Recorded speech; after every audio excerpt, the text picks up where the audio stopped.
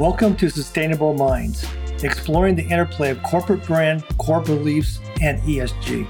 Brought to you by Baker. In every episode, we'll investigate how purpose, vision, and values can guide your company's sustainability actions, behaviors, and mindsets. And we'll discuss their impact with the help of ESG-focused guests from around the globe. I'm your host, Rocket. And I'm your host, Gary. Let's get started. Today, we're speaking with Chris Hines. Chris is a moaning, bloody environmentalist who has been an environmental campaigner for over 30 years and is passionate about making positive change. He works on strategic planning, communications, leadership, and embedding sustainability principles as a part of a profitable business, and he strongly believes that business can be a force for good in a changing world. He's the founder of A Grain of Sand, founded in 2009, an organization that works to inspire, campaign, communicate, measure, give solutions, and drive positive change in a range of areas. He was also Eden Project Sustainability Director for 6 years. At Eden, he focused on conceiving and delivering waste neutral, an early version of the circular economy, and helping embed the triple bottom line of sustainable business practice throughout the organization.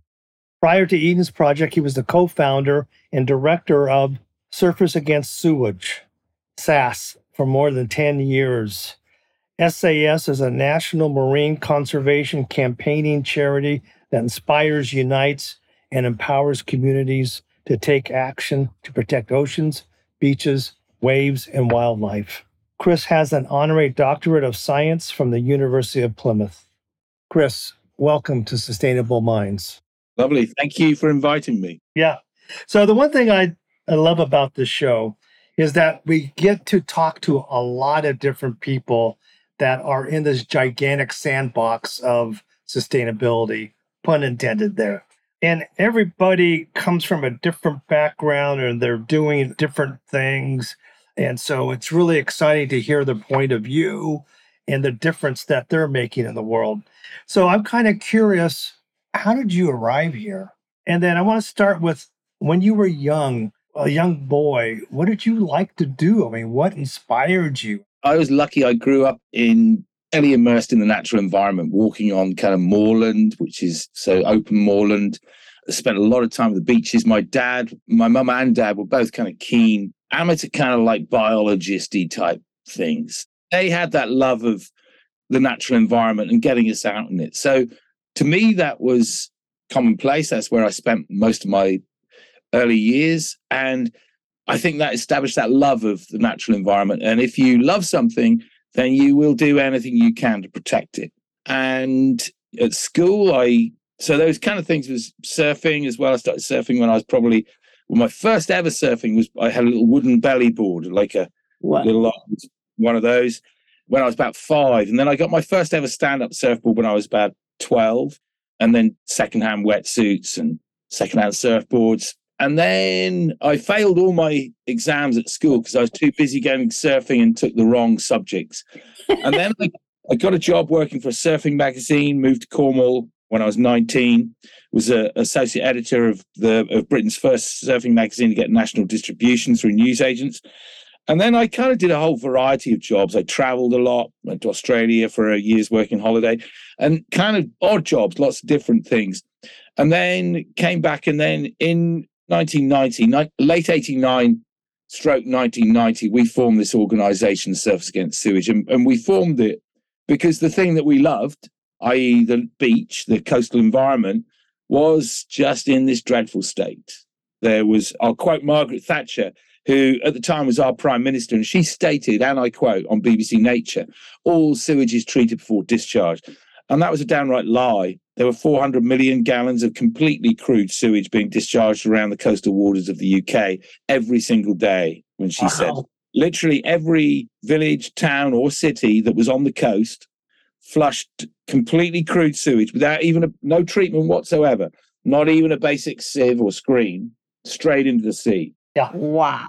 And our beach, which is called Porthtowan, that one received on a bad day, that would receive all of the sewage from the largest conurbation in Cornwall, Redruth and Camborne, out of 2 outfall pipes, completely crude. And it was like surfing in the toilet of the largest conurbation in the county. It was disgusting. Lumps of human feces, panty liners, condoms. Oh my God. Yeah, and we went to our local kind of council and the water company, and we said, well, what's happening? And they said, nothing, the beach is fine. At which point you have a campaign. Yeah. Yes. Exactly. Well, thank you for taking up that campaign. I know when I've been down in Mexico surfing, all of a sudden you're in a situation, you see the stuff floating in the water and you go, oh my God. We're pretty lucky here in Southern California. Although we do have a huge treatment plant, every once in a while that thing backs up and you just got to stay out of the water in that particular area for a period of time. Okay, you say surfing can change the world. Now, surfing actually has to clean up its act. Yeah. In order to be able to do that, surfing's not a particularly squeaky sport. Our wetsuits aren't particularly clever. Our surfboards are still toxic lumps of plastic. But it's got a lot to do. But what I mean by that phrase is that back in 1990, there were hardly any surfers in the UK. But surfing's used to sell everything from washing powder, alcohol, all those things. We surf the net. It's the ab man's dream. And so what we kind of did with Surfers Against Sewage in the 1990s was to use that imagery of surfing to we far outweighed the number of people who were actually surfing. We used that imagery, that iconic imagery, and the attractiveness of surfing. People love that association. So we were using that to sell the message of contaminated seawater. My thought of surfing can change the world is the industry, if it did clean up its act, could tell the story of how it did that and then say, well, we've done this, and therefore kind of own us on it. And again, using it as a marketing tool to drive that through. So there are some good initiatives, but we've still got a long way to go on this one, I think. I made that probably 10 years ago, and unfortunately the surfing industry isn't moving very, very rapidly. Yeah. Knowing surfers and growing up surfing and what that's associated with. And this fits right in line. I mean, you're a bit of an activist and you've been known to chase politicians around with a 6-foot inflatable turd. I love that. I did. Yeah, that's true. Guilty as accused. So again, if you want to get the media attraction. Exactly. You got to do something, right? Yeah. And that was probably the best spent money on any prop that we ever. Yeah. Cheap, probably $500. Yeah. With our name right down the side of it. So if you're jumping over the fence, and I did once jump over the fence, and with my wetsuit on, we had gas masks as well. So we put gas mask on my head, and then someone lobbed the inflatable turd behind me, and I kind of got within 2 meters of Tony Blair when he was the Prime Minister. I was able to say to him, you do realise, Mr. Blair, while you're in Cornwall, if you do a poo, it's going straight in the sea, no sieve, nothing, no treatment. So I think, we never had a single arrest in 10 years of campaigning that I was there, but we pushed it right up to the line. And I think as well, I've been thinking quite a lot about this. Absolutely, I'm an activist, but I also think that it's almost as well beyond activism. Activism requires that you run multifaceted campaign, that you use every tool that is used to sell the version of the world and create the world that we live in. We use all those tools and we use them better. So when we were at Surfers Against Sewage, we used the law, we used politics, we used media, we used shareholder action. We bought shares in every water company and could go to their annual general meeting, and we would affect their share price in the city of London, financial institutions. We had our mouths swabbed, our blood sucked.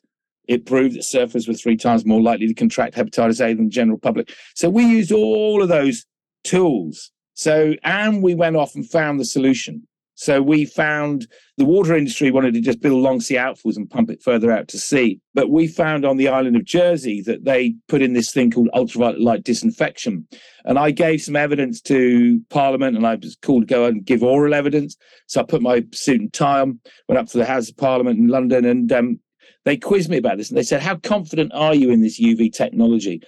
My response was, based on the bacterial count in their outfall pipe compared to the bacterial count on beaches such as Porthtowan, I'd feel 50 times safer sticking my head up Jersey's outfall pipe than I would bathing on those beaches. And about a week after I made that statement, the Island of Jersey's tourist department phoned us up and said this would make really good marketing for the Island of Jersey. So I did. I went out there and I duck dived into the mouth of 100,000 people's sewage. Wow. Stand by what I said. Looked, tasted, and smelt cleaner than the beaches that we were bathing on. Oh my God. Wow. Yeah. I love it. I read something. You strongly believe that business can be a force for good in changing the world. I couldn't agree more. It's obvious it's more than just business, but they got to do a lot of heavy lifting. So I want to talk about A Grain of Sand, your company. I love this little saying on your website, a grain of sand, small, irritating, but comes out pearls. So that's nice little poetry. It says, a grain of sand, driving positive change. Talk about that today, what you're trying to do. So this thing about, so you do need irritants. An irritant is a good thing because you need to provoke. We need change and we need radical change to happen. We sure do. But business, the politicians are fairly often cowards, I think. They'll move when business moves. So one of the things that's strong, and businesses can be more agile.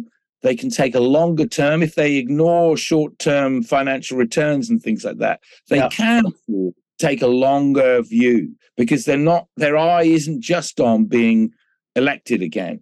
Or, I mean, you've just gone through it over in the US, kind of that's only 2 years into the whole thing. And so how are you meant to plan? None of us plan our lives on a 2-year cycle. It's just madness. So I think that businesses, when they switch and they bring the force of their teams and their finances behind them, and they focus on doing the right thing, and that's that balance between profit isn't a dirty word, but profit isn't the only reason why a company should exist. A company should exist to do its mission, and that mission should also be locked in with environmental and a social conscience as well, trying to do the right thing by people, but also trying to do the right thing environmentally as well. And there's a book, Mark Carney, who was the former governor of the Bank of England. He wrote a book, it was hard reading for me, but he wrote a book called Values, Building a Better World for All. And in there, he's looking at this kind of stuff. And there's a quote from an economist, Sir John Kay, and it says, profit is no more the purpose of business than breathing is the purpose of living. Now, where he's coming from there is that this thing of, of course you've got to make profit, but plow it back. Make sure you're doing the right thing. And if you're making profit by exploiting the environment or exploiting people, well, in that case, you deserve to go bust, in my book. So that's that kind of thing. And I think it's very clear when we were campaigning with Surfers Against Sewage back in the 1990s, there was one company, Dŵr Cymru, Welsh Water, who did all the sewage treatment work for Wales. They were the one who broke rank. They said, well, actually, for the people of Wales, for the environment of Wales, we will do this. And as well, it made more sense for the bill payers. So I think good companies will be a big part of this kind of pioneering and this drive forwards because they can invest and they can be more agile. So businesses with a conscience, I particularly like the whole B Corporation movement. I think that's a great drive forwards. And I think that way of businesses being accountable to that's almost kind of got a 5 bottom line in there. You hear from a lot of the money managers now of the big institutional gorillas.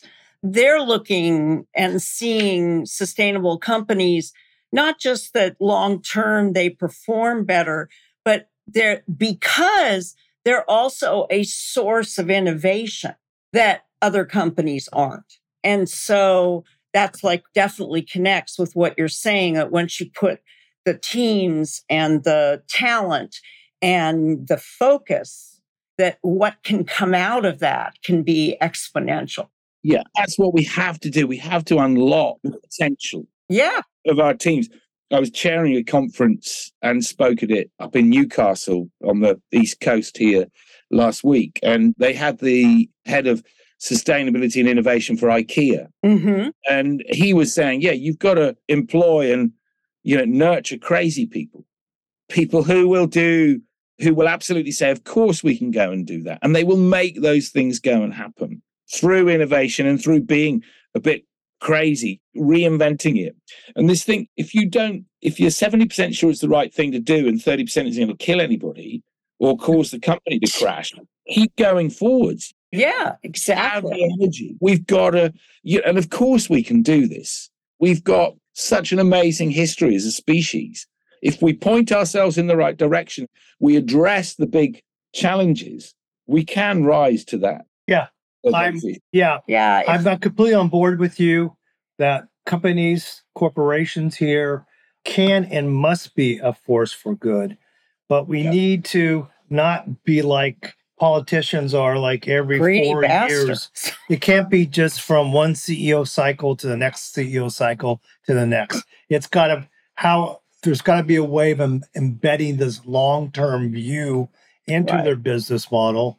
The good news, I think, is sustainability strategies is becoming such a big part of many companies' business strategy that it's going to have to, maybe.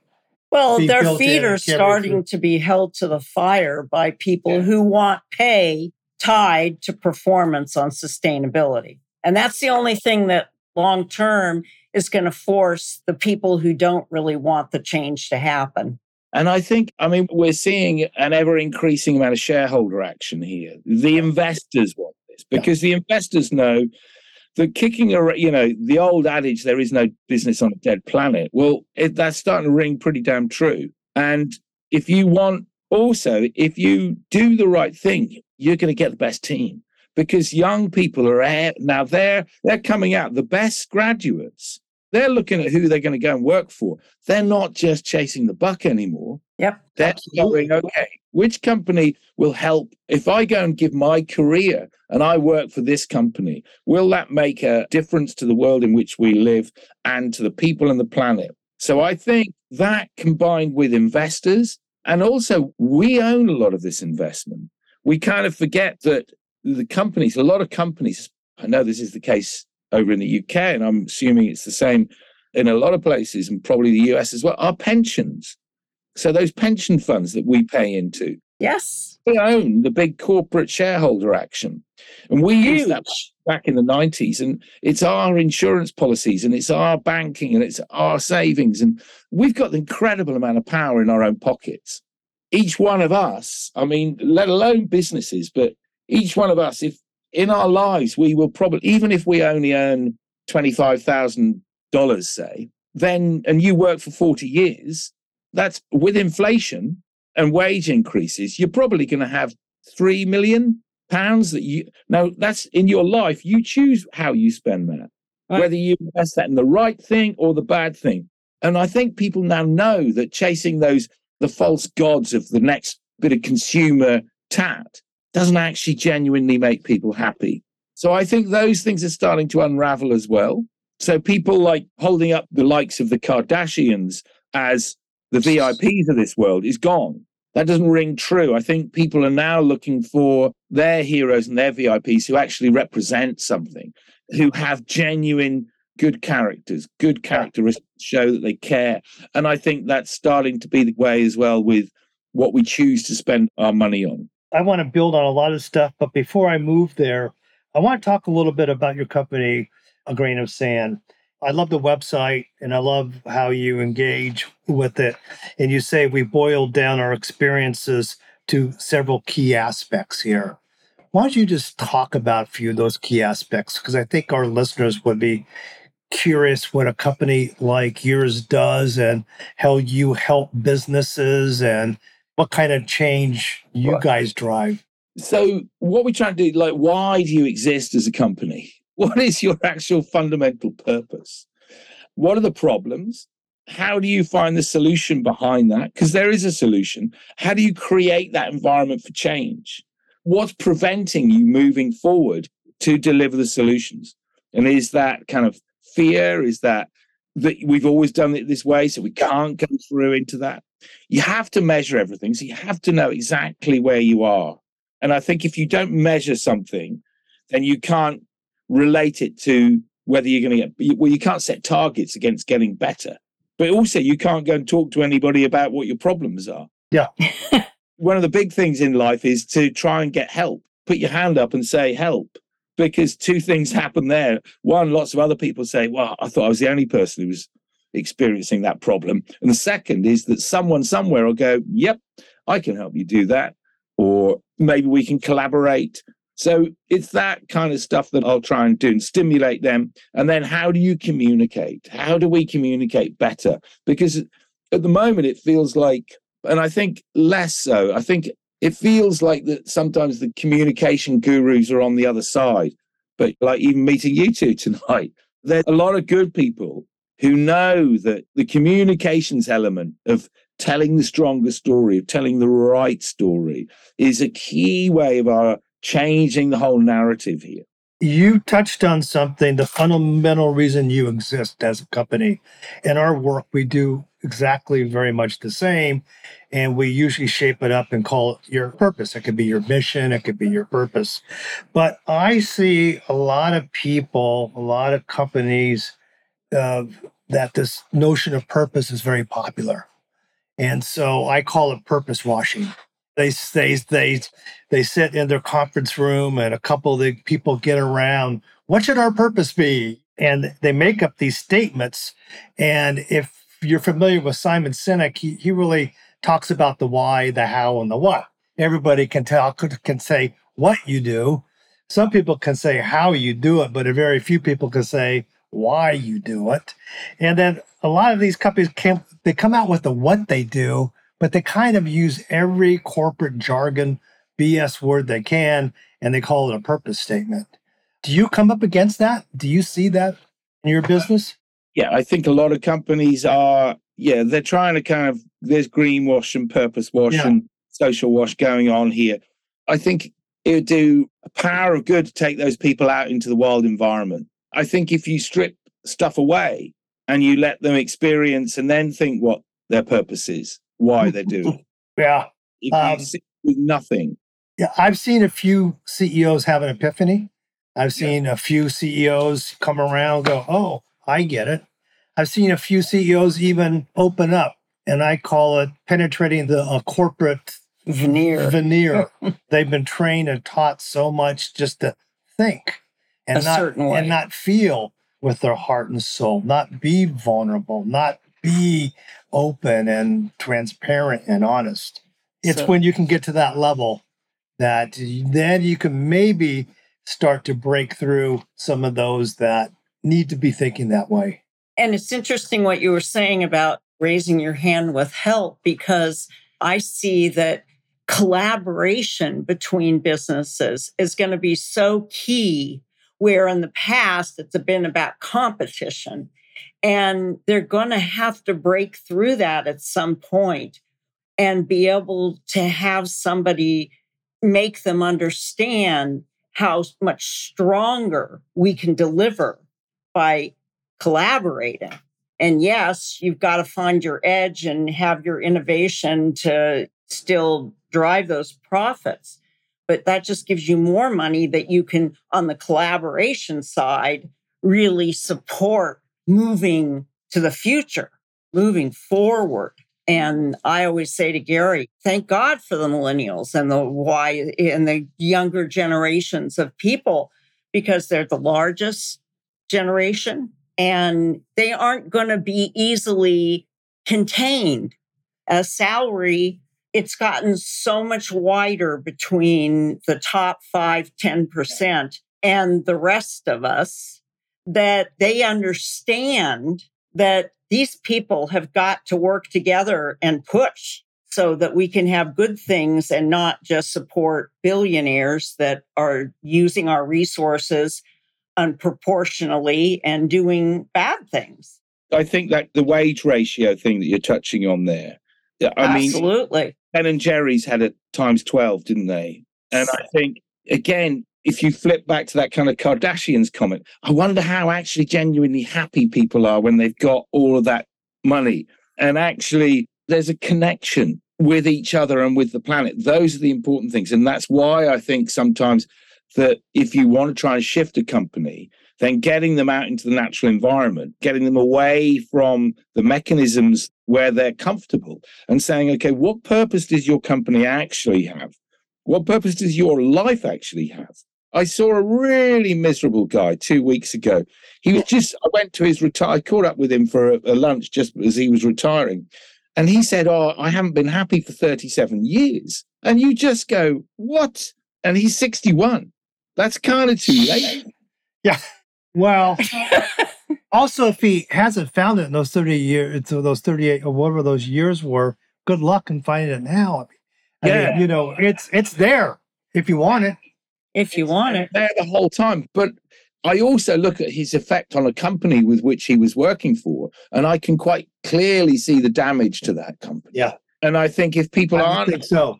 Yeah, and they don't understand why they're at work and are they happy in their work, then you need to be having those conversations.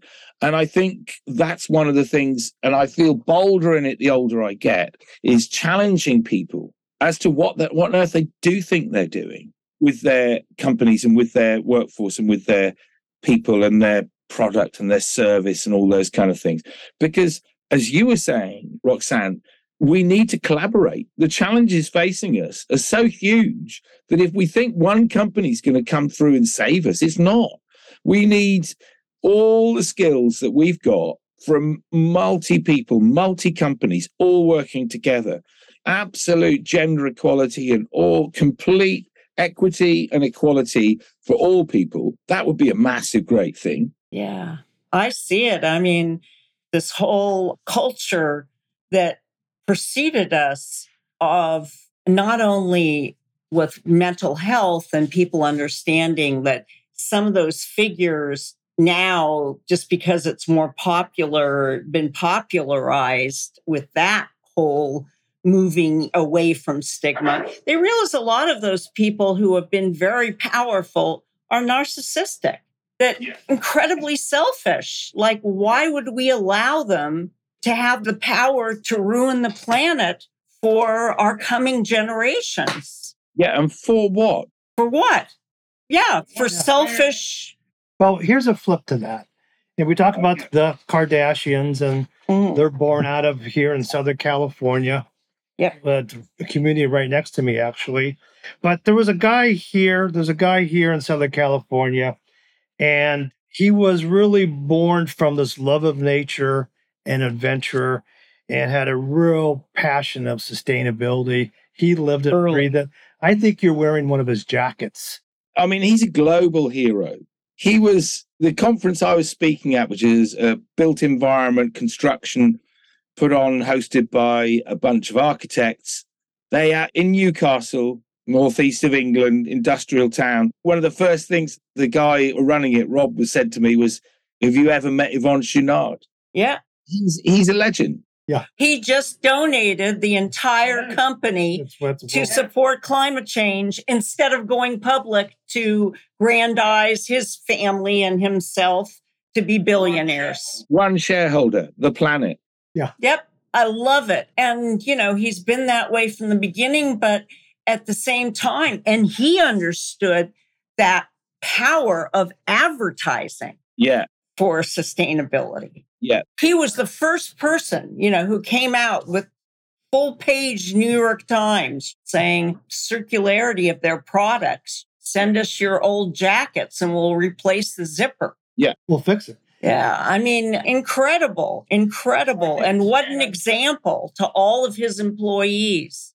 I think if you come in on those bits as well, the circularity and the circular economy, why on earth those are going to be the models that drive everything forwards in the future. Because absolutely, why would you give away? So, for example, say a television, why would you sell that television to someone and then you've got to go off and try and get the semi-precious materials, the plastic, the minerals, the electrics, all out of it again by going down to the dump and you just build them. And we used to have, like in the UK, no one used to own their televisions. It was the same with you. We used to have a company, Radio Rentals. Oh, no, we always bought and owned them. Yeah, so and threw them away. Back in when I was growing up in the kind of like 60s and 70s, no one owned televisions. Wow. There were companies on the high street who hired you your television. Wow. Interesting. And then after 2-3 years, they give you the next version and they take the other one away. So this stuff has been done before. Yeah. Because if you build that, then you've always got the materials. Yeah, that's right. I love it. So you're an idea guy. Sometimes. And so I want to ask you this question, but I read a post and I think it's very related. The question I want to ask is, what new ideas do you think about or that are in your head that you can share or see? But I read the post where you're absolutely thrilled to be partnering with Soundview Media to develop a new type of tourism event. So this is coming up I think it's next week. It is next week. So this is about how tourism can be a force for good. And it's about connecting people to the natural environment and to the people and the host communities of where they go. So all too often the tourist industry you fly in, even the food that you're consuming might not even be from the place where you are. Oh, absolutely. And the people aren't necessarily well paid. You don't engage in that local community. So it's about that kind of experience. There's a brilliant quote from the guys who wrote Lonely Planet and Rough Guide. So massive, great tourist guys. Travel less, stay longer.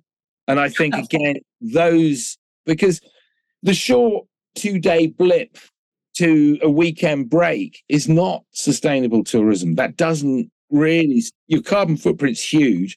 And also, you're probably not even relaxing realistically. But what will happen that day is this conference next week with Soundview Media, is that we'll be trying to talk through with some tourist industry people, what will that actually feel like? And I'm going to be painting a picture of the total beauty of a sustainable holiday from the moment how you travel there, what you experience, what your gifts are. Do you make the gifts? Do you go to a local pottery or do you go on a day out with someone? It's about experiencing the place and the food and everything. Well, I always objected. And changing. Yeah. My grandparents and my husband's parents, when we used to travel with them, I used to say to them, they take their whole environment with them.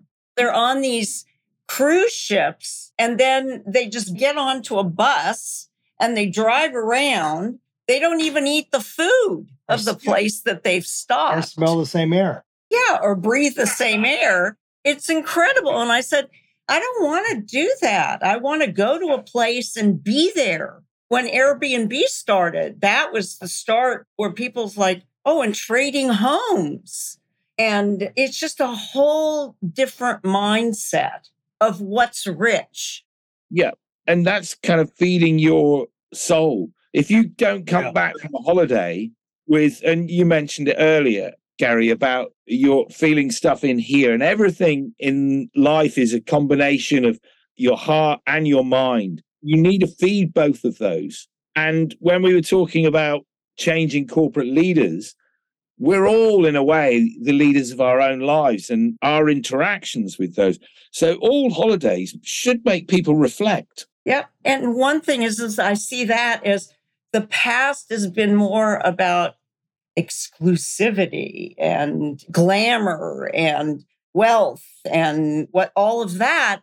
Whereas this type of future is really about connecting and experiencing someone and appreciating the biodiversity of the planet, not just going off with friends who are all of a certain ilk and they're just like staying unto themselves and moving through another place rather than becoming part of it for a moment that impacts them to maybe change or have a different perspective. You know what I mean? Yeah. I really think the future has that potential for the world. It's richer. It's definitely richer. And it's a different definition of richer. Yeah, absolutely. Which, if you flip to that kind of Mark Carney's book, Values, Building a Better World for All, what is your value? What do you actually... Because when we all get in a little wicker coffin at the end of our lives, we won't regret never having had that Ferrari, turbo, whatever it is. We were there, not having understood our natural environment, of making the effort to talk to people around the world like we are now, of not telling people that we love them, and not tasting a damn good Cornish pasty if you happen to be over in, you know, yeah. Yeah. Okay. So you speak with a lot of businesses. We speak to a lot of small to medium-sized businesses who are just starting their sustainability journey, and they feel the pressure to get some sort of report out there. What advice do you give companies that are in that place if you come across those type of... The ones starting out. Yeah. Don't be ashamed that you're just starting out. I think a lot of people are hooked up slightly. They feel guilted that they haven't started. But I've been doing this for 30 plus years, 32, 33 years. And it's okay. And that is that thing of help again. When you look around the room, most people haven't. Yeah. And sharing, even by sharing the fact that we're not any good at this, allows everybody else to pitch in and normalize that. And to take that first step to measure the carbon footprint of what you do a rough analysis of what your big social issues are. What are your big environmental issues? And what are your big financial issues? That's that triple bottom line thinking. Right. So it's just, and even just doing a brainstorm for a few hours with someone like yourselves or with someone like me, with that kind of catalyst, that friendly, slightly external voice, to say, what are the important social, environmental things and financial things to you as a business? I love that. Don't be ashamed. That's good advice. Yeah, and start. Start, yeah. That's good. That's good. So I'm going to wrap it up here, Chris, with a question kind of looking forward. If you had your fortune teller's hat on, your crystal ball, what does the next 5, 10 years look like to you? Or what would you like it to look like? Either or. For me, I think we're going to go through a big shift. And this conference last week, funny, was called Shift. I think we are waking up, and we're waking up pretty pronto. The impact of what we've done to the climate is just there for everybody to see. And I think what's going to happen is that we're going to move away from the self-centered, narcissistic, kind of male version of the world, which is just about money, money, money, and ego. Mm-hmm. And we're going to suddenly go, actually, we could do this. We could live life very differently. And that we do need to look after each other and look after the planet, because that's the only one we've got. And there's a moment, and it's happening right now as we speak. Within the next 24 hours, we will go to 8 billion people on the face of the planet. Wow. Unbelievable. So, yeah, it's literally by the time you probably wake up tomorrow morning, we'll be through 8 billion. And that's a moment. Yeah, big. Yeah. We can then flip that and go, okay, like this could be 8 billion people for good. And I think people are all waking up. And I think we do need some leadership. Some of that will be political, but also I think it can be businesses. Strong businesses with a true purpose that's connected to the environment and the societies in which they operate. Wow. I think it's going to be more interesting. Yeah. Well, to use a 60 term, right on. So I say right on all the time. Let's make it bitchin'.